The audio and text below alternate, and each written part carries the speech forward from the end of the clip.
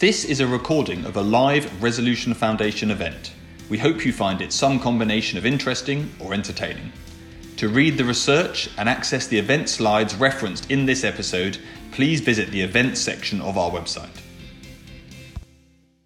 You all and to see the left-wing economic establishment in their chairs. If you could all stop destroying, we've got microphones, that's very exciting. If you could all kind of stop destroying democracy and the freedom to cut taxes left, right and centre immediately, then we'll all be a better place. Now, we're not here to discuss that, nor are we here to discuss commiserations for those of you looking around the room. Quite a few of you have been reshuffled by department over the course of today. I'm sorry, you'll get over it. You'll realise it doesn't really matter. In the long run, it's going to feel personally painful for the next few days, and then you're going to get over it. So, but that's what happens. Whatever version of Bays, Biz, Burr, I'm looking at Dave, whatever else happened in various phases of life, we're all a long cycle of life, people. Okay. Now, that's not what we're going to discuss. We're going to discuss much more important, bigger things. The Crisis of Democratic Capitalism, as Martin has relaxedly called his new, and as you will find out if you read it, final book ever. So this is a big moment, people. That's it. That shush is, I think, fitting for what's about to happen. This is his final book because he's promised his wife he'll never write another one. And he literally just said to me as we walked down the stairs, he's never broken a promise to his wife, which cannot be true. You can ask her. I'm going to ask her, Martin, but it cannot be true. Fortunately, she doesn't have a very good memory. Very good. Anyway, so that's what we're going to try and do. We're not going to break any promises to you during the course of the event, which means you're first of all going to hear from Martin, who's going to give you about 20-minute take on the book. It's very long, so obviously he's going to miss lots of it out, so you should buy it. Fortunately, you can buy it upstairs on the way out with a £5 discount to fight inflation. So do that. Then you're going to hear from Neri Woods, who's kindly joining us, who you all know anyway, but runs the Blavatnik Centre at Oxford and does millions of other things and hasn't written her last book. Or at least hasn't promised to have written her last book. So we'll be able to launch that here soon. And then we're going to take questions from you all in the room and those of you online. If you go onto Slido, you can do it at hashtag Democratic Capitalism and put them in there. And then we're going to have a discussion. We're going to talk a bit about Martin's diagnosis of the problem. It's a crisis of democratic capitalism, but exactly what is it? And then a bit about what the approach to the answer should be, and then let's get into the nuts and bolts of what the actual answer should be. Clearly, we have a bias about what Britain should do, but we're going to try and touch on the bigger picture of what democratic liberal democracy should do around the world. And we're going to see if by the end of it we can perk Martin up. We're not going to succeed, but we're going to try. And I've got some charts to perk him up in case your questions aren't very perky, because I'm looking around the room and there's quite a few depressives in here as well. So we're going to get some perk in at the end. That is the plan. You've all polished off the booze upstairs, so you lot must be pretty perky. All right, Martin, what's in the book? Over to you. Okay. So, first of all, thank you all for coming. I've already reached, after a week of this, almost total exhaustion as a result of launching this book with doing my columns. So I can only hope I'm at least modestly coherent. But I start off with a text, which helps. So I'm going to start off with a quotation, which I came across in the middle of writing this book, but I should have known it anyway. And it goes as follows. It is clear then that the best partnership in a state is the one which operates through the middle people, the middle class in other words, and also that those states in which the middle element is large and stronger if possible than the other two together, by which the author meant the rich and the extremely poor, or at any rate stronger than either of them alone, have every chance of having a well-run democratic constitution. And this, I think, rather brilliant perception is Aristotle. So pretty well at the beginning of all our thinking about politics. Well, the two most important books ever written on politics were obviously Plato's Republic and Aristotle's Politics. And the second quotation, which is in a way a motto for my book and maybe a motto for me, It comes from the Temple of Apollo at Delphi, and it's Merdenagan, which means never too much.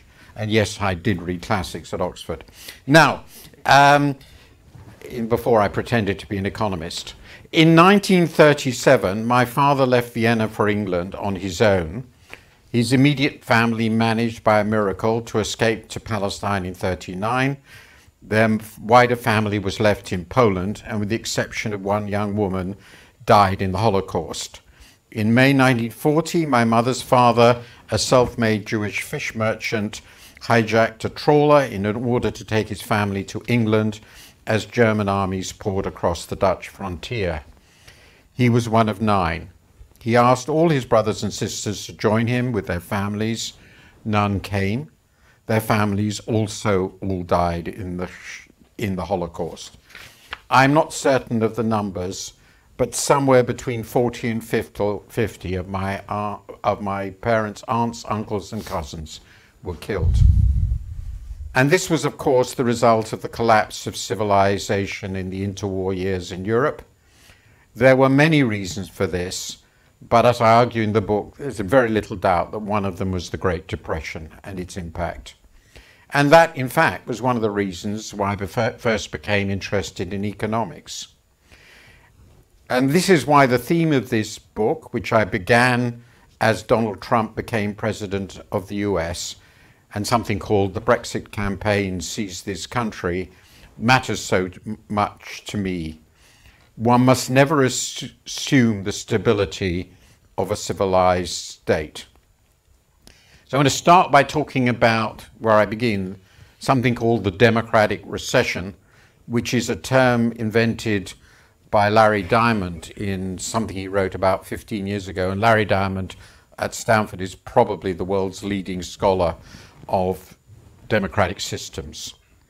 In a liberal democracy, that is a democracy characterized by civil rights, the rule of law, and respect for both the rights of the losers and the legitimacy of the winners, fair elections must determine who holds power. Attempts by a head of government and state to subvert the election or overturn the vote are quite simply treason. Yet that is precisely what Trump, of course, attempted to do both before and after the presidential election of 2 years ago. He failed. Decent and brave people ensure that. But to this day, despite the midterms, Trump has continued to hold the loyalty of his party's base. It is extremely likely, not certain by any means, that he will be the next candidate. And it's quite possible that his successor, if it's not him, could be even worse because a far more ruthless and organized would-be autocrat. Trump is, alas, not alone, at least not in the world, though America is in a very special position among the major democracies. Freedom in the World 2021 from the independent US watchdog Freedom House, published in February, reported a 16th consecutive year of decline in the health of liberal democracy. That was last year. The democratic recession noted by Larry Diamond, as I've mentioned, is in some ways close to a democratic depression. So it's been 15 years of decline. This decline has occurred in all regions of the world, notably in the democracies that emerged after the Cold War and in many developing countries. But most significantly, it is also observable in core Western democracies and above all in the US. So let me just start with my presentation, and I'll ignore the book, and I've given you the quotes. So let me just go to the first quote. Sorry, I apologize. I don't know where I got there. There we are. This is Freedom House's relatively recent evaluation of the quality of democracy, with 100 indicating something close to perfection. And it is striking now how low the evaluation of the US is, and how much markedly lower it is than any other significant developed country. I'm sure I really don't need to say how important the US has been and remains in protecting and preserving democracy worldwide. I don't think it's possible to exaggerate. Just look what's going on at the moment to our east. Now let me move from the democratic recession to the origins of democratic capitalism. According to the Polity4 database, whose results I'm going to touch on very soon, there were no democracies as they define it 2 centuries ago. That is, government states with reasonably wide franchises, obviously not universal, in which elections played a central part in determining who held power. Even where republican institutions did exist, the franchise was highly restricted, of course, on the grounds of sex, race, and wealth. In the US, for example, which I cite, in 1800, the proportion of the adult population with a vote was about 6%. It's obviously lower here. I won't even go into the rotten boroughs and all the rest of it. Then in the 19th century, franchises were widened and universal suffrage democracy emerged and spread in fits and starts. It covered most of the that system covered most of the high-income countries by about 100 years ago. Well, in Britain, it reached universality for people over 21 in 1930, as I'm sure you all know. And it reached a peak of half of the world's countries in 2010, which is as far as this database unfortunately goes. I haven't been able to get an update of it. So the brown line here, which can be read off the left, the scale is on the left, shows the proportion of the world's countries that were defined as democratic, starting in 1870 and ending, as I said, in 2010. And you can see there was a big, remember, of course, the number of countries increased dramatically over time, particularly in the last 70 years, because of this was still the age of empires. I don't go into that. So the proportion of democracies among the countries that were independent rose from 10% on their definition to 40% by 1920, immediately after the war, the First World War. There was then a staggering collapse with the Soviet Revolution and the rise of the fascist states and fascist empires in Europe to reach a trough of not much over 10%, almost back to where they were in 1870. After the war, there was a rise. Most of that was reversed.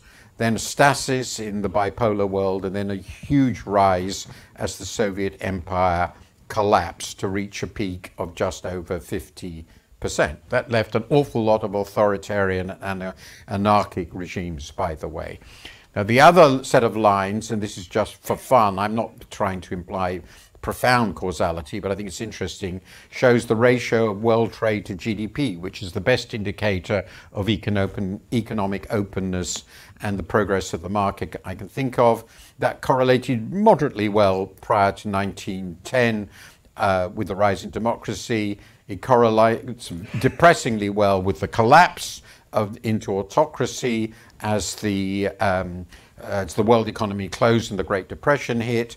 And afterwards, after the war, particularly after 1980, it correlates remarkably well with subsequent optimism.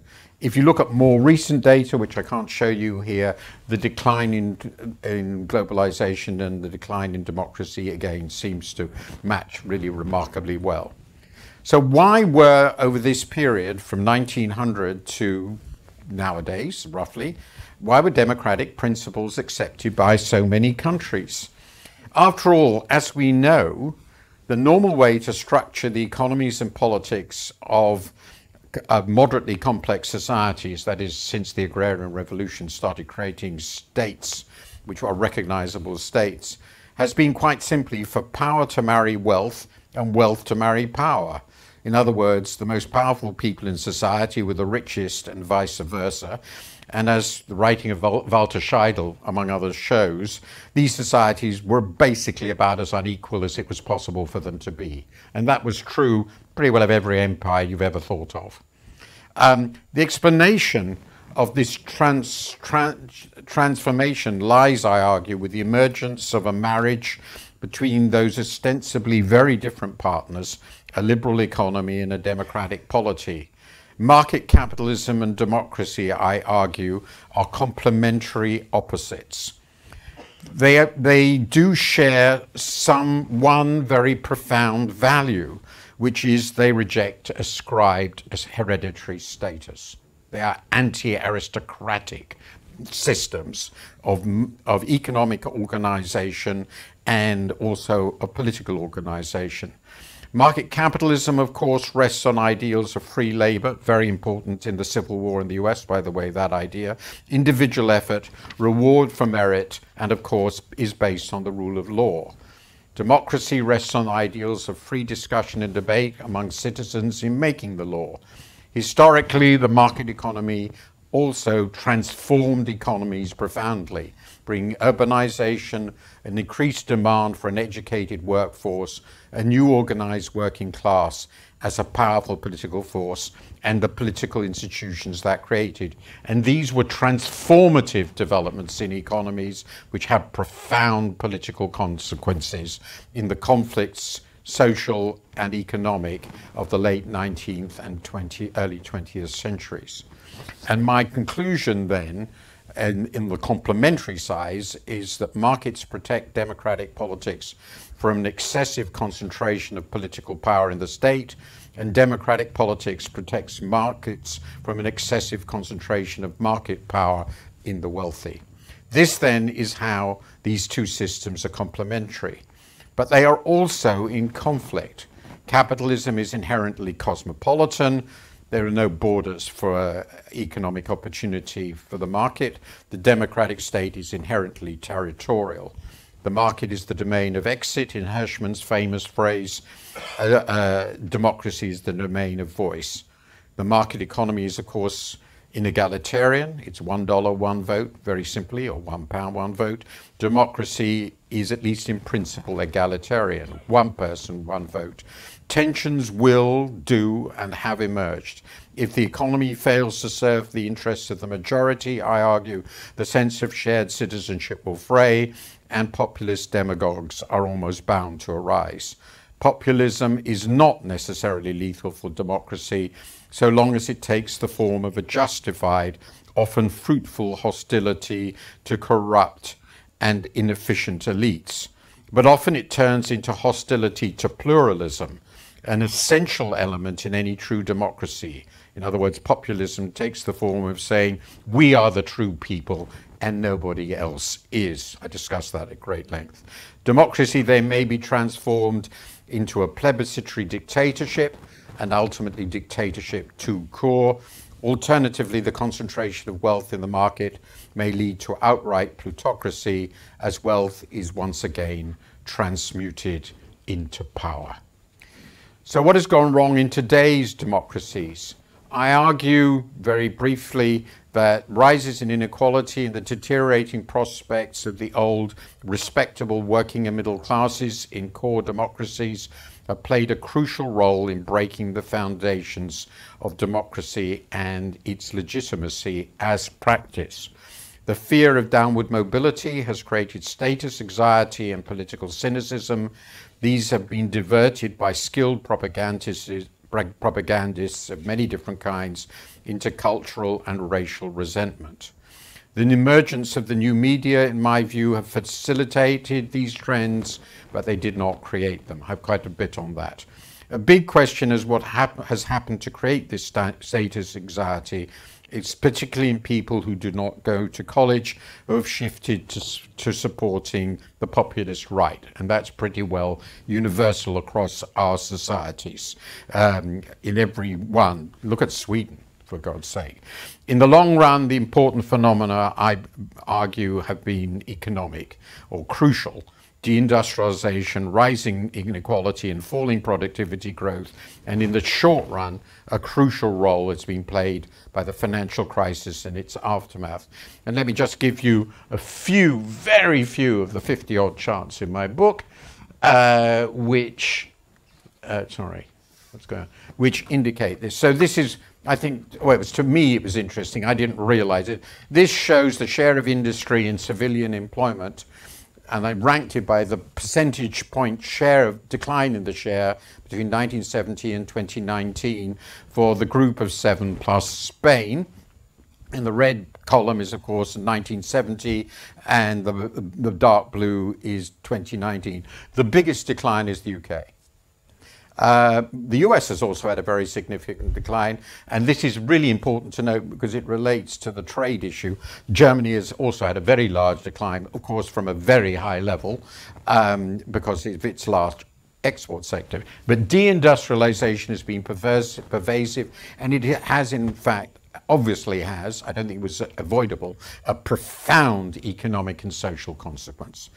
And in the US and UK, I'm not going to show you this, are also the most unequal of the big high-income democracies, according to the OECD, and they have had some of its most potent populist politics.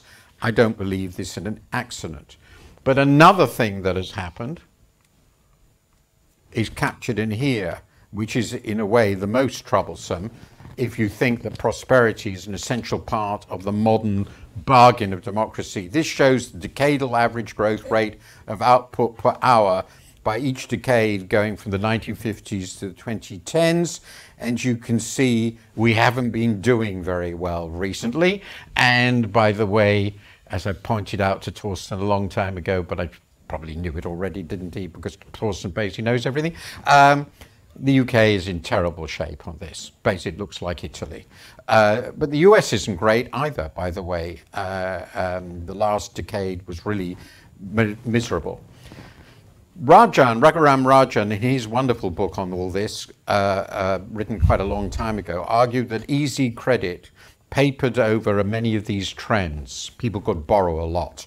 But that blew up in the financial crisis. The scale and visibility of the crisis and subsequent rescue of the banks and bankers convinced many people, and this is particularly important in the US, that the elite, financial and economic and political, was not only corrupt, but seriously incompetent. A financial crisis is, I think, a devastating event.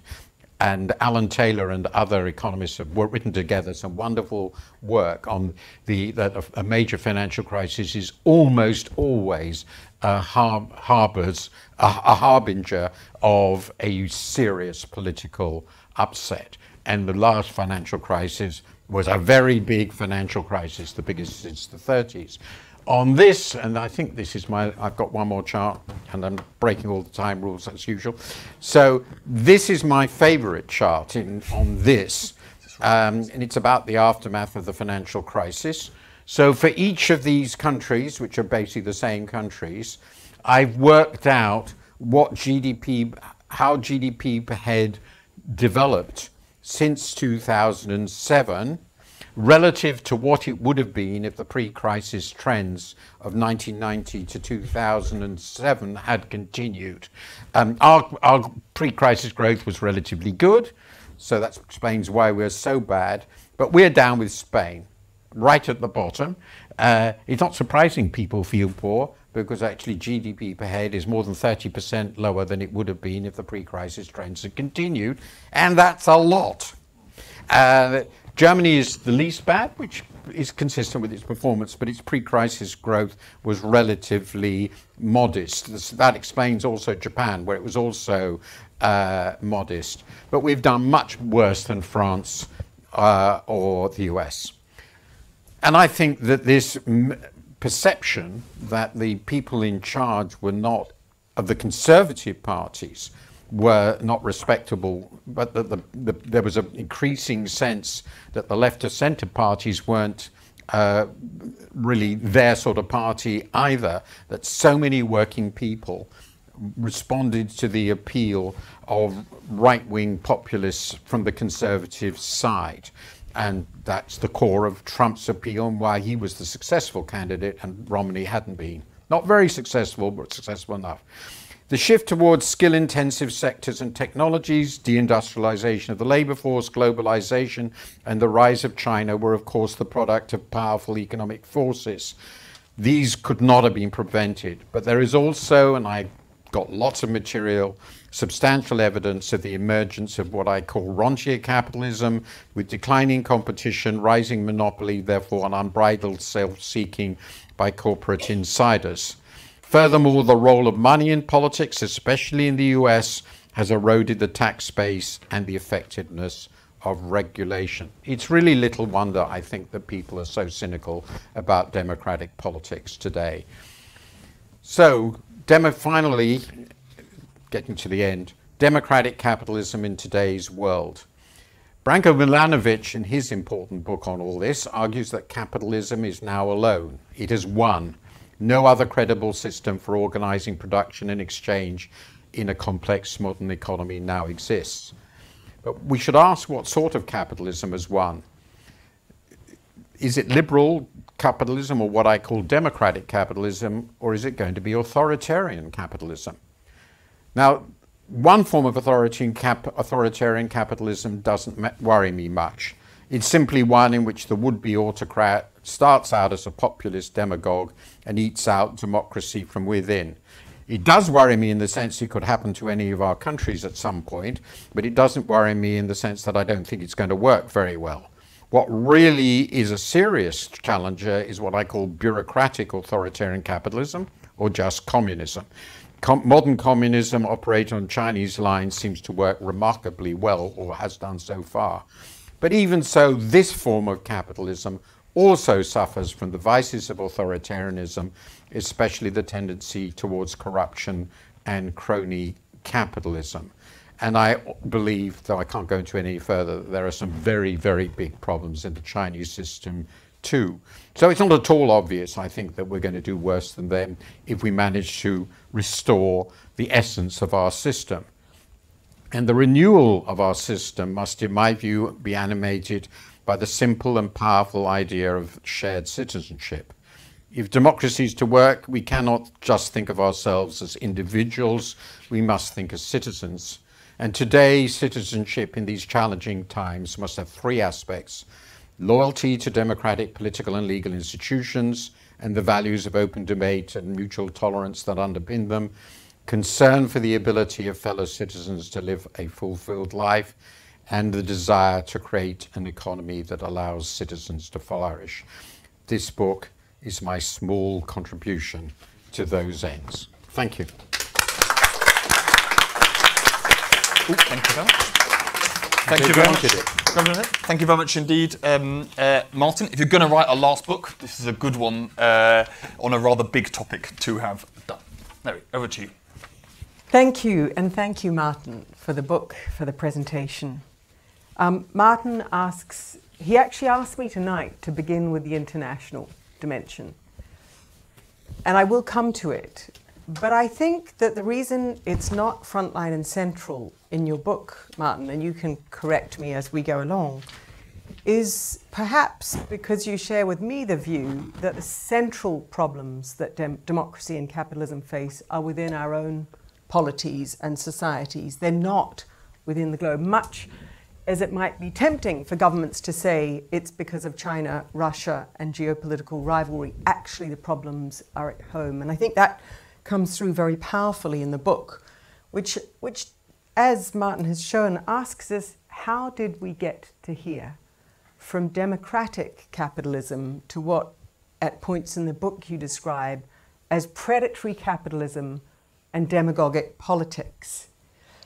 And I guess what I'd like to do is just to talk about, to pick up on some of the things that Martin's fantastic book points to as ways out of here. What are some of the necessary things that have to change in order for us to emerge? Because what I found really interesting about the book is that, yes, there are the forces, democratization, globalization, etc. But actually, there's a sense in so many of the pages, a reminder of the agency of people, the people in this room, the people in boardrooms, the people in Whitehall, the people in Westminster, and what it is that those people need to be doing. And very simply put, and I just took some simple kind of triads from the book, what is it that business needs to do if capitalism is not going to be predatory? And the three headlines I took from the book are, first, business actually has to respect the rules that make the market and not rig the rules, not play fancily with the rules and say, providing I get away with it, it's okay, but to take responsibility for upholding the rules of the market. Second, not to inflict harm on the environment or on societies within which they work. Just because they might legally get away with it doesn't mean it's okay. And third, pay their taxes. So three pretty straightforward rules, or three pretty straightforward directions to every boardroom and every CEO in the country about how we move from predatory capitalism to a capitalism that can coexist with and strengthen democracy. And then he moves to the elites, the people in this room, the people he thinks influence the political system. And I think I would add to it that the sort of individual politicians themselves. You know, I sit as dean of a school of government, and I find myself saying to each incoming group of future politicians, some of whom are already politicians, that all over the world, politicians and the elite are seen by so many as self-serving, corrupt and unfair, and incompetent. And if we flip that the other way, what we're saying is that those with privilege and those with political power need to act first in the common public purpose. It's a simple thing to say, but it's a good standard against which to adjudicate every one of our actions and every one of their actions. Second, they need to act with fairness and integrity, so the opposite of corruption and self-dealing, which we see so much of. And third, competence to me is knowing what you don't know. And we live in a world where there are too many politicians and too many of those shaping both the economic and political system who aren't reaching out to find out what they don't know, who aren't reaching out, for example, to find out whether the theoretical effect of their brilliant tweak of welfare policy is actually going to produce the outcome they're proclaiming it will. So business, three rules for business. The elite, political, intellectual, three rules for them. A public mission, acting with fairness rather than corruption, and being more careful of knowing what they don't know. And then it seems to me three directions to government itself, which I thought were brilliantly clear, providing equal opportunity to the extent that a government can, and looking after those that can't avail themselves of that. Legal predictability, not fancy tweaks and changes with every year and every new minister, which in this country would be 3 monthly, but understanding the duty to provide the legal stability that enables others to do long-term, powerful, positive things.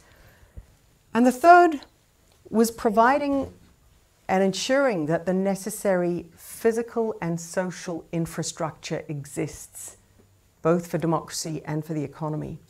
And here, I guess, what I would add to what Martin tells us in the book, and what I would add a lot more on, and if we could persuade Martin to do another book and make peace with Alison, then maybe, is that if we think about the physical and social infrastructure which is necessary for a 21st century economy, it's a lot about digital platforms. And if we ask ourselves who controls the digital platforms that our economic future depends upon, the answer is not people in the public sphere or people who have public accountability for who has access and who's included or not, and what the returns to owners and workers actually are. And so I think there is a real need for us all to think really hard about what a public digital infrastructure could and should look like. And certainly I know we're beginning to think about that in the school, and I think it's important. And then finally, the solution that Martin finished his remarks tonight about citizenship and what binds people. People are bound together with their family ties, with their business ties, with ties of interest and ties of religion, etc. And Martin says if we want to save democracy, we have to ensure that the ties that bind people over and above those are really strong. And you make the case as you said, that this is about loyalty to political institutions, concern for other citizens, etc. And you make the case for patriotism as that bond. And I think that that case sits overwhelmed by what technology has done with communications. And the point I want to make about this is a very simple one, that human beings have intentions, and Martin's recommendations are all about the way we point our intentions, our intention to do the right thing, our intention to inform ourselves so that we can be good citizens and good business people, for example. But the tsunami that has hit all of us in the last decade is the tsunami that has wiped away most of our intentions and replaced it with a constant feeding to our attention.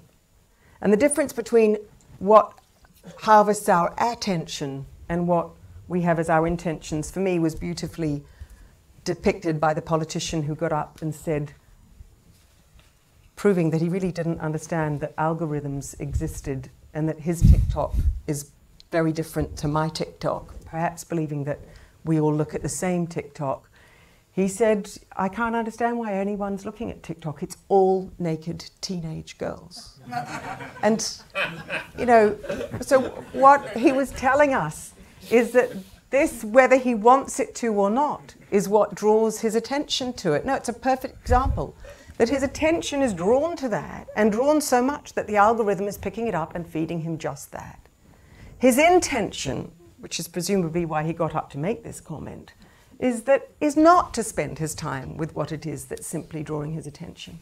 And that tsunami, I just don't think we can overestimate. I think everything in this magnificent book results from people acting on their intentions and people informing themselves in an intentional way. And nowhere is that clearer than in the question of identity. And we're living with the results of a harvesting of people's attention. Because as every psychologist, colleague of mine in Oxford, gives me evidence of, it's fear, hate, and violence that are the stickiest on our attention. And if our communication, and now it's more than 3/4 of people who are relying on social media for their news, which is not a free speech space, it's an algorithmically driven space, feeding and overfeeding our attention. And that to me is the real challenge to the proposals for how we can rectify democracy and the economy in Martin's book. Finally, on the international, I think where Martin and I probably agree is that this should not distract us from the huge problems that are within our grasp and our grip within every democracy and every open capitalist economy in the world. That these are problems that have to be solved at home. And there are also problems that we cannot solve without cooperation with other countries. And for that reason, we have to be using the international institutions, which Martin and I and many people in this room know so well, to create minimal rules of the road and to foster cooperation. I think the big temptation, and this might well be an area on which Martin and I disagree, the great temptation in a world where the geostrategic rivalry and Russia's invasion of Ukraine has quickly splintered the world, is to make friends with those we like and we think we share values with alone, to create coalitions of the willing, to work just with the G7, for example, on sanctions regimes or on new international rules of the road. And that, to me, is a temptation that needs resisting. And it needs resisting first because it's not effective. We've seen in sanctions, for economic sanctions to be effective, you need the largest possible number of countries participating. Why those countries didn't participate? You know, one reason, as put to the chair of the American House Foreign Affairs Committee, when he went and asked ambassadors in the Security Council, why didn't you join us? They said, now you're coming to talk to us, this is the first time you've consulted us.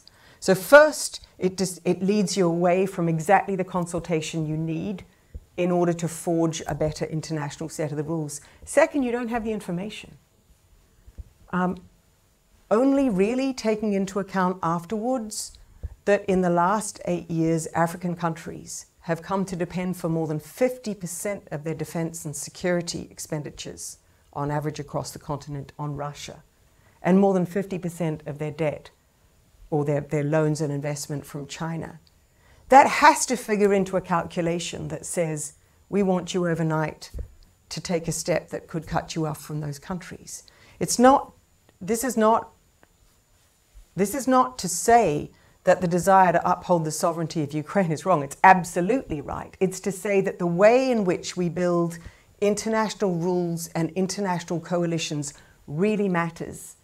And the trap of the coalition of the willing, the easy agreement, the one telephone call with the people that you are most comfortable agreeing with is likely to take us backwards. Not just on that issue, but on the other big issues on which we need global agreement, climate change, a resolution of the debt crisis, which is starting to spill across developing countries at a speedy rate, and so many other problems. So on the international, I think, I'll leave it there and leave the rest for questions. But let me end by just saying thank you, Martin, for a terrific book that goes from the systemic and the charts in the book to human agency and a set of solutions that lie in changed behaviors, changed goals, changed aspirations of public leaders and private sector leaders and civil society leaders across the world. Thank you.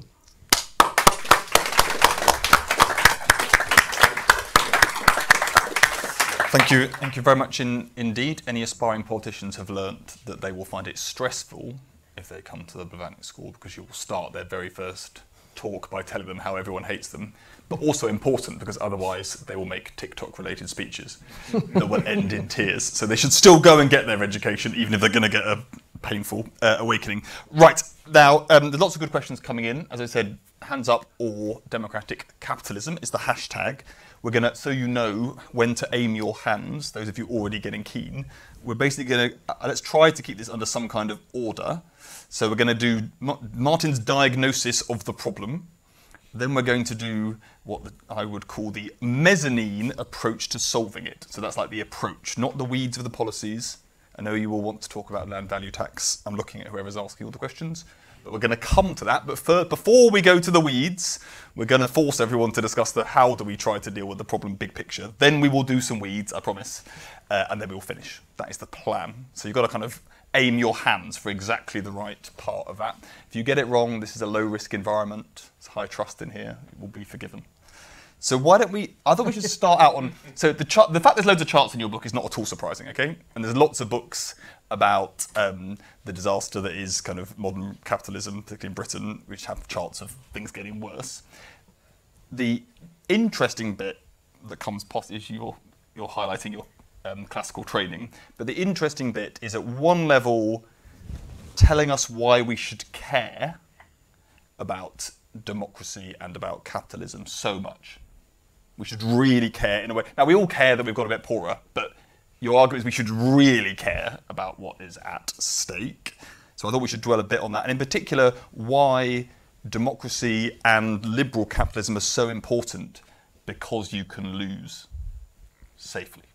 You can lose, well, people can lose either without blowing up the system. So why do you care more than everybody else writing their books saying we haven't had any growth and it's a bit suboptimal? Well, I suppose, my answer to that will be that I fear, I hope I'm wrong, but I want to alarm people, that there may be more at stake than just whether people end up poorer than they hoped.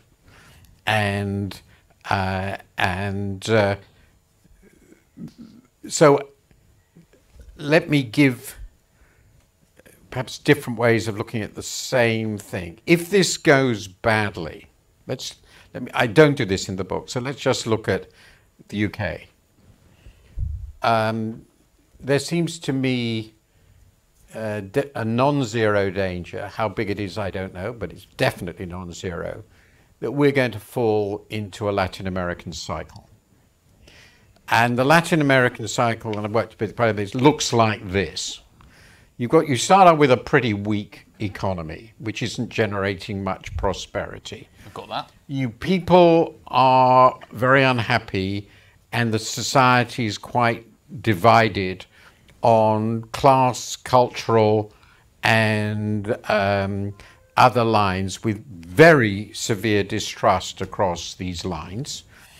And both the left and the right tends to be periodically and often altogether populist, in the sense that, and I mean this in a relatively precise sense, they take anti-elite policy lines in which they basically say, we have these terrible problems, it's all because of those crooks over there, trust me and put me in, I will find all the money there is to give you guys, and the problems will just go away because I'm there. And that sort of, obviously that fails, things blow up, you get hyperinflation, whatever, I'm not saying we're going to go there. And then this person is replaced by someone on the opposite side, obviously sometimes actually with a coup, but just somebody on the opposite side.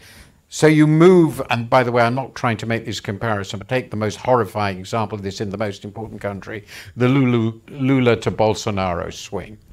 You won't be very surprised that I'm on the side of Lula here. That's not the point. The point is neither of them could actually deliver anything that made this incredibly important, resource-rich country function. And what happens as a result is that basically everybody in the country is totally disillusioned about all political activities. And once that starts, self-selection ensures people go into politics increasingly are crooks, and everybody believes they're crooked. And once you get to this situation, democracy can't function because nobody actually believes it can make any difference. Now, that's what I think of as the populist cycle if it's allowed to extend very far. And I don't think, and this is why the Biden administration is so important, and what they're trying to do is so important, I don't think the US is all that far from this. I mean, mutatis mutandis, in the politics, of course, incredibly wealthy, enormous resources, blah, blah, blah, but politically I think they're there. Now, once you're there, it becomes very difficult to run a democracy decently, and it actually becomes pretty difficult to run a market economy decently either, because there's endless short-term messy interference of all kinds by people in power. And the great corruption scandal, Brazil, is a beautiful example. So that's what you want to avoid. And Neri talked about a few of the aspects of that, and I just talked about a lot of other ones. I think this isn't very difficult to get to. And by the way, the first person who basically described exactly this sort of cycle with precision, remarkably so, is Plato in the Republic. And Plato, of course, was a cynical conservative and said, well, that just shows what you get if you start a democracy. Since I want democracy to function, that is not the moral lesson I wish to draw. But I do think the key point is there is a very great tendency, complacency, particularly in Britain, because we played this game for so long, so well, to assume that nothing like this can happen here. And I'm afraid, and I'm not comparing us to the US, but the last 6 years looks a hell of a lot sort of like this to me. Can I ask? So that's why it frightens me. I'm not saying 20 years from now, it may take 20 years, 30 years, I have no idea, it could be next week. But I think this is a much less stable set of arrangements now here than I would have ever expected. So basically tail risks are big and less tailed. Tails risks look quite fat to me for quite a number. I won't go into France, which I think is also Italy. Germany looks fine at the moment, but a number of our countries don't look too solid to me. What's good is that in the first answer we got the word coup, which I didn't see coming. But you know, I was thinking about 1990s and the big hope that democratization across all other parts of the world would go on a kind of linear transition towards absolutely. our best vision of our own democracy. And of course it fails. And last year I was speaking to the president of one of those newly democratizing countries then, and it goes to Martin's point about democracy being hollowed out. And we were talking about his agenda, and he laughed and he said, "You don't seem to understand that most of the ministers in my cabinet know that it's their turn to eat. What an election does is provide a group of politicians with their turn to eat." And what Martin is saying is that if that's become the case in this country and in other kind of Western democracies, that's extremely dangerous. If we think about what it means to think it's your turn to eat, to upturn every part of the institution, to upturn the rules, to upturn the institutions which limit your discretion, then we are in a. But my question, Martin, was, what changed in 1990 for our democracies is the threat of a different system. And I just wonder how, to me that's very important, because what catalyzed the kind of social democracy that you describe in your book in 46, 47 was not a fear of Soviet invasion, but a fear of our own citizens voting for communist parties at home. So it was a fear of change within. And you could say that kept democratic governments sort of honest in respect of most of their population till 1990. But once the Cold War ended, they didn't have to deliver anymore to their masses. But I think, though, that I think that I should have probably written more about that, but the book is big enough already, but far too big. But I think that the erosion was beginning earlier. I didn't think that at the time, but I don't want to go into all that stuff, Thatcher, Reagan, and so forth. But I think it is clearly true that the existence of a credible alternative option for the citizens, which might undermine the position of existing elites, is an important threat. But the truth is, and this is why I ended up on these alternatives, I don't think very many people in our country think as they get up in the morning, I'd like to live in China. But some of them think, this is not a joke, that it would be rather nice to live in Hungary. I mean, that's a large part of what's going on in the American right now. I'm not saying dominant, but not insignificant. I mean, Mr. Orban, that's the right way to rule. There are a lot of people who think that. Let's be quite blunt. On Monday, Wednesday, and Friday, what Marine Le Pen thinks, except she admires Putin, and she could very easily be the next president of France. So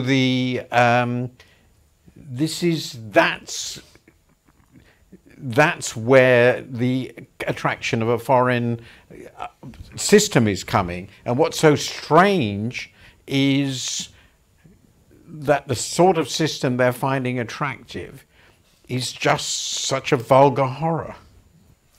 Now, we've derailed you, Torsten. I've completely lost control. You see, as usual, Torsten. As usual, right.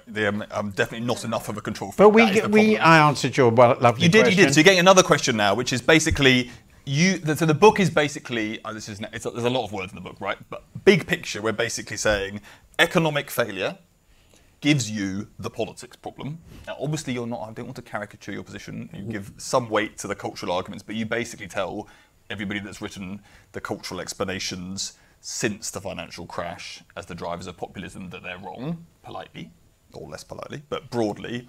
So it basically goes, economic problem causes you a problem for global capitalism, and then gives you your problem for democracy. So you're a good Marxist in that sense. Yep. Well, Marx was the greatest social scientist that's ever lived, if only he'd steered clear of prophecy. Okay, I'm coming back to your lefty turn in a second, so you've given us ammunition there. But I've always been a Marxist. I've always been a good Marxist. But the counter You can't be an intelligent social scientist if you're not a Marxist, it seems to me. For God's sake. Right. I'm sorry. Okay, this is why, Liz Truss is right. Look at you. Now, look, you've totally... No, but there aren't that many people that are so powerfully influenced by Burke and Marx at the same time. That's true. I don't think. That's true. Anyway, right. the question... Why not? The question is, Why not? the counter-argument to your book is, stop drawing your charts. There are a load of cultural explanations for how we've got here, to do with people's views on race, people's view on their status in society, their views towards migration. That's the most important thing. Stop drawing your charts. Well, my argument against this is I think there's no doubt that change. I mean, I do discuss this at some length. Obviously, the changes I talk about, which are economic, are also profoundly social and cultural. So, to take an example, deindustrialization had devastating effects on communities and people. You know where they are in this country, and they changed the ways of life of people profoundly and made a lot of people feel not just economically but inevitably culturally insecure. This coincided with other things that tended to make them feel insecure, some of which are also at least semi-economic, and many of which I think are highly desirable. But obviously we had a massive shift in the class structure with moving to a society in which 50% of people go to university. I think it's impossible to exaggerate how significant that has been. It's an economic and a cultural shift. Obviously immigration is a very large issue. It clearly was a central issue in the Brexit campaign. But if you look at all those issues together, you find that they've tended to become acute, just as the issue of, my God, we hate the Jews became acute after the Great Depression. That is, and this is where Alan Taylor's work comes in so well. When the whole economic system starts falling apart, which is basically everybody's livelihoods, their security, their day-to-day sense of how things work, then they start getting frightened, and then, or even more frightened, and then they start looking to politicians who tell them successfully that, well, this is all because of these bad people who are doing terrible things to you, the people who love the EU or immigrants or whatever it might be, the whole thing. And the best example of that in history, it's extreme, but I've got lots of others. I've got lots of examples of these coincidence of economic change with who voted for Brexit and so forth. But the best example in history, of course, is the Nazi vote in 1930 and 1933. It was two completely different votes with exactly the same political platform, and nobody paid any attention to it before the Great Depression, and 3 years later, with 25% unemployment, they voted for Hitler. Actually, only a third of them, but still enough. So it's impossible to separate them, but more crucially, I believe really big economic events like a financial crisis are trigger events in the sense that they change the way people look at the world, and they starts to make them think, actually, that was all wrong, and everything else these outsiders are saying is probably right too. On that topic, so first question from the audience, should we have just locked all the bankers up? This is phrased more politely in the question, but yes. Broadly... Yes, that's one of my... I think that on the Voltairean principle, pour encourager les autres, I have a discussion of this. The only country that locked the bankers up was Iceland. And they really did. And they're completely clear, socially and politically and economically. I don't discuss that, I should have. But basically, when something like that happens, you need to put a few people in prison.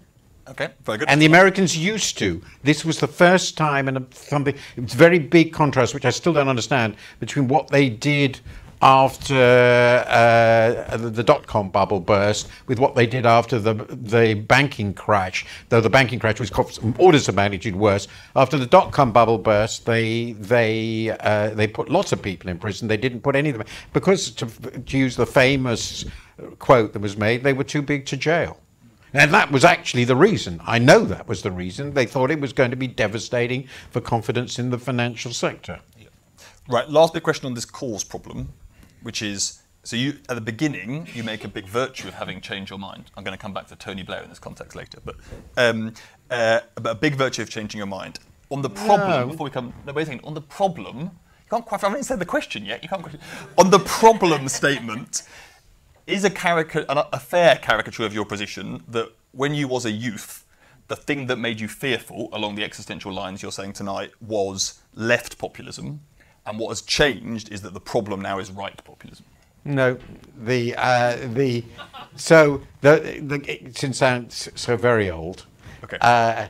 It would be accurate to say that I have moved from being a Gaitskellite, which is how I started back in the... Does anyone here remember who Hugh Gaitskell was? You're all very educated. Some of you are almost as old as I am, or possibly older. So, yeah, I was a Gaitskellite, and I joined the Young Socialists, and I absolutely hated the left socialists I was constantly debating with.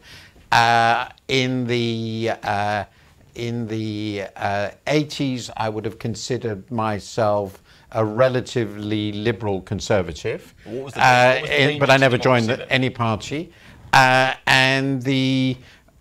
it's certainly true that until the 1980s, I was somebody who felt that the Cold War was a real thing, and that I really didn't like the Soviets and the Soviet system very much. And that was certainly the most important thing. Yeah. So I was always a profoundly anti-totalitarian, but right-wing authoritarianism and right-wing totalitarianism did not seem to me in the 50s, 60s and 70s a living threat. It was a historic threat, with which I was very aware, but left-wing totalitarianism was very, very living until the Soviet Union collapsed and before China became what it is. And I don't think China's in the same category. So I think my basic attitudes have not changed that much, except, and I hope, absolutely admit it, I'm significantly more concerned about how the market can play. I'm more Adam Smithian in this sense than I used to be.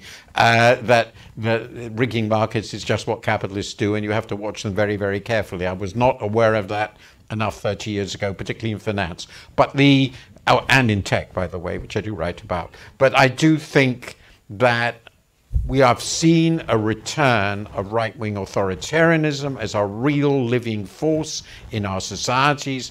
Of course, it's not like the 30s. Of course it isn't. But it has echoes. And I didn't expect that. And right now, in most of our societies, with very few exceptions, right-wing authoritarianism seems a much greater living force with all that goes with it than the left-wing version. So I'm opposed to what's going on now. Very good. Peter. Thank you. Peter Kellner. Long ago, YouGov, and also fellow son of an Austrian who left Vienna in the late 30s for roughly the same reason.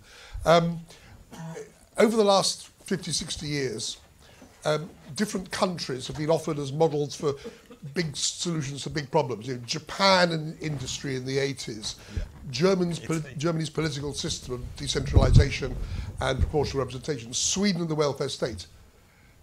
Martin, what countries today are getting it right?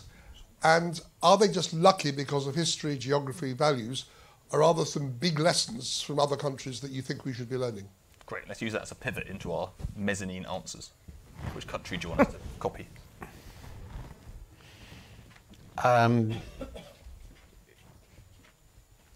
So my answers to that, I've never really believed that there were countries that are models.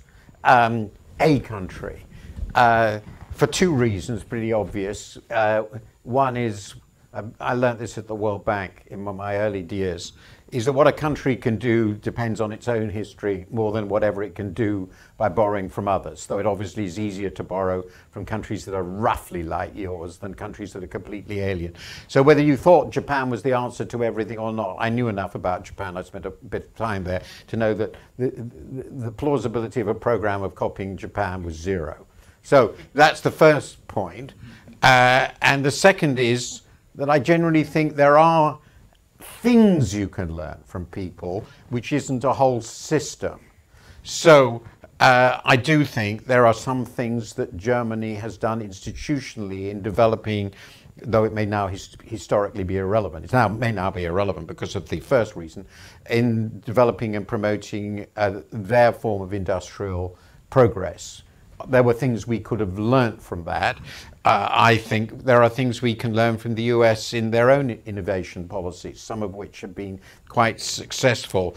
There are aspects of our welfare system which could certainly be improved by looking at what some of the continental Europeans are doing, but I don't believe there are models. But there are things one can learn in specific aspects, and one should always be open to learning those things and realizing that what you're doing actually doesn't work. Let's just put up the first poll, and only poll we're going to do tonight. Then now we can give ask her answer and pick a country if you've got a good country as well. So basically, Martin's giving you his diagnosis. What do you think is actually the biggest problem? So we're on fat tail risks here. Bad stuff, the big bad stuff that can happen is basically our subject tonight. We have to choose one. You have to choose one, Martin, because life involves choices. So economic collapse, economic failure, kind of more of what we've been doing. Democratic decline, Martin's like tail risks on that side from today. Actually, forget all of this. It's the big geopolitics, war, different groups, or all of you are old-fashioned, stop referring to the 1930s, it's climate, it's a new world, that's the big problem, or something else entirely. But just so you know, if you tick something else entirely, we're just discarding. But I'm into polycrisis, I think all of them. I know, but it says which is the biggest risk. But so, over to you. Can I just pick up on Peter? They're interconnected, exactly. I'd like to pick up on Peter Kellner's question about other countries and agree with Martin that we can learn specific things from countries. And the problem with looking for one country that gets everything right is no matter what country you choose, somebody will find something wrong with it and say that that demolishes the argument for learning the one thing you thought you should learn. What I observe in the School of Government, where we have students from some 80 different countries, is how difficult it is for people to believe that they can learn from other countries. And then when they do, how difficult it is for Brits, for example, to believe that they can learn from countries other than America and the white Commonwealth, or perhaps from Europe. So let me give you a couple of examples. Kenya, partly funded by Britain's development agency, launched M-Pesa, the digital currency, right, which got quite a lot of unbanked Kenyans into the system. Now, Britain had a huge underbanked problem at the time, but did it introduce digital banking for itself? Sorry, not digital currency, digital banking for itself? At the same time, no. Another India. The the identity system, Aadhaar, in India, a system where you use digital identities not in some untrammeled way across all agencies of the government so that it becomes a surveillance state, but with huge protections so that it can actually begin to deliver to other citizens. I have found it really difficult to persuade people from countries that colonized others that sometimes they can learn things from countries that are leapfrogging them. And I think we need to be open to that. I agree completely. Right, let's bring up the results of the poll, and then I'm going to take a question from Jonathan, if we can move the mic over here. So what are you all going for? Look, we've got a very woke audience here. So climate is top. And then they're basically with you on democratic decline. See, I have economic failure higher as like an imminent risk, but turns out democracy is an important thing, and you've all voted Well, I'm for something. glad people are concerned. That's the beginning. That is the beginning. We didn't really give them any choice not to be concerned. By the way, There was no, like, it's may on I add one facetious answer? The country, Peter, that we should definitely not think can be a credible model for us is Singapore. Okay, we know where that's going. Right, Jonathan. Jonathan Haskell, do we understand, Martin, when people become disillusioned in the way you describe it in the book, why they turn more to the right instead of turning to the left? Thanks very much. Great question. Great question. Yeah, I think that's a wonderful question, and there's lots of political stuff on this, and I don't think there is a completely clear answer, but this is how I have come to think about it,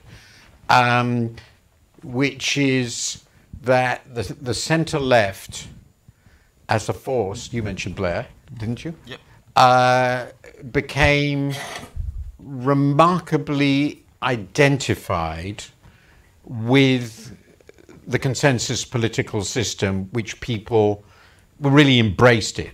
I mean, this is true among the Democrats, all the major parties. So the centre-left came to be seen by many of its potential supporters, because what they lost was the working class, as they're them, they're not us anymore. And that, I think, which I do discuss, is related to this utterly profound and little understood transformation of the social and therefore moral base of left-wing parties, which is, I'm going to put this your all, they're parties of university graduates. And one thing all university graduates, alas, seem to share is a contempt for people who aren't. And the people who aren't know this and recognize it. And the Conservatives, the centre-right, broadly speaking, are very good at identifying that and exploiting it.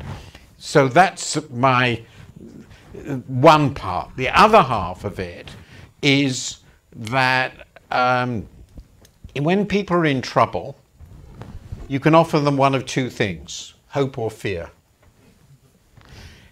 And I think to offer hope, you need to be seriously credible, and fear just works better. However, the hero of my book, this is obvious both politically and because of my biggest market, is Franklin Delano Roosevelt. And he is clearly the most important democratic politician of the 20th century. I don't think the slightest doubt about that. And for all his failures. And he did just that. It was partly because, thank God, the Great Depression happened while the Republicans were in power, and so they couldn't really disassociate with themselves. But it shows, I think, that a bold, decisive, brilliant, reforming figure of the left can do it if such a person exists, but it does obviously require some quite exceptional talent. So to put it now, this is my views on politics are completely worthless, because I mean certainly what you should do to win elections, I think. But if I were advising Mr. Starmer, I would tell him, have a go, for God's sake. You might win power, but it won't be power this way. And look at FDR. He sort of changed the world. But yes, it can be done, it has been done, but it seems to be much easier to go for the politicians of hate. Very good. I thought you were going to say your advice to Starmer was be brilliant. No, just be brave. Have a go. Right. Remember that the famous description of FDR was first-rate temperament, second-rate intellect. Oh, good. Does he prefer it that way around? Oh, yes. In a leader, intellect is completely... Intellect is 10 a penny. Right. Leadership is really rare.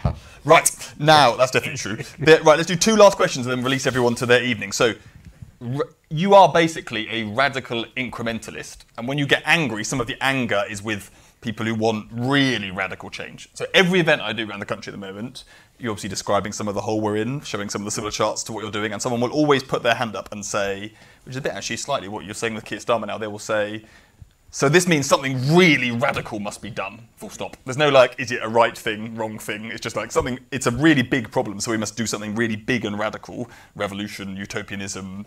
Whereas you're making an argument, which obviously I'm partial to, but is basically we need radical incrementalism, by which, I don't think you say that, but it basically is that, which is you need to have we want big change, but we're going to deliver it via purposeful focus on lots of small changes. Well, my view is that part of my book has a history of the evolution of democratic capitalism, shows how both changed. And over the 1.5 centuries, with ups and downs, there's been an enormous amount of reform. And there clearly needs an enormous amount of reform now. And it's been successful. Then it fails. It's clearly we're in trouble, so we're going to have to do it again. Over the same period, there have been quite a few attempts, starting with the French Revolution itself, the first of these events, to completely transform a society from top to bottom, from a corrupt, awful society into a utopia overnight. And my view is, I don't think it's terribly controversial, this hasn't gone well. And there are reasons why it hasn't gone well, which are actually discussed very well by Edmund Burke in his discussion of the revolution in France, and it's been endlessly repeated. So I really don't think that tradition can have much persuasive power or legitimacy after all those ghastly experiments.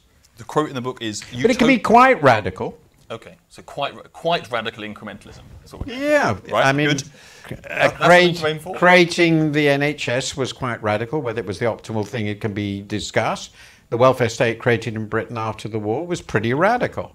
And all these sorts of things, but it didn't involve completely destroying all the institutional basis, legal system, and all the rest of it of the country, and saying we're the government, we can do whatever we like, and if you don't like it, we'll put you in prison. Because we don't want that. Right, last question, because then we do need to wrap up. Yeah, which indeed. is, so you read the book, and then you step back and you think, who is Martin Wolf, once you've got past the depression? And then I think I come away thinking Martin Wolf is a Burkean, that's what we just discussed, right? Don't do anything totally nuts. Social democrat. And that is not what people would have thought about Martin Wolf in 1990. But underlying it, you've gone basically quite lefty. So another way of putting it is my Tony Blair point, which is, so Tony Blair is triangulating, he has his third way.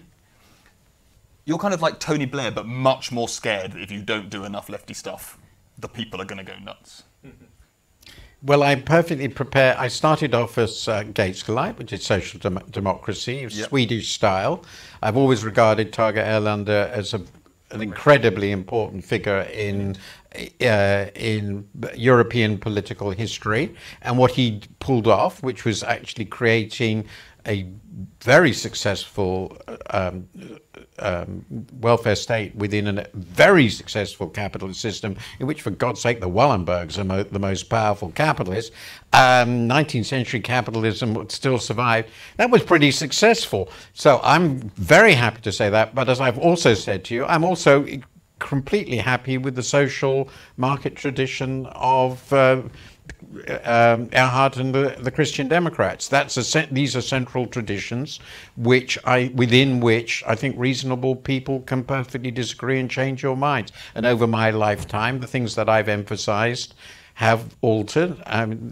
If you're engaged in thinking and writing about these things for half a century, and what you think doesn't change, it would seem very strange to me. But basically, you're right. I'm more or less back where I started. Which is a good way for us to all of us end up where we started. My father, now long dead, would, I think, be very happy and very amused. Very good. Well, that's great. Look, thank you all for your time tonight. Can we thank Martin and thank Neri for their thoughts?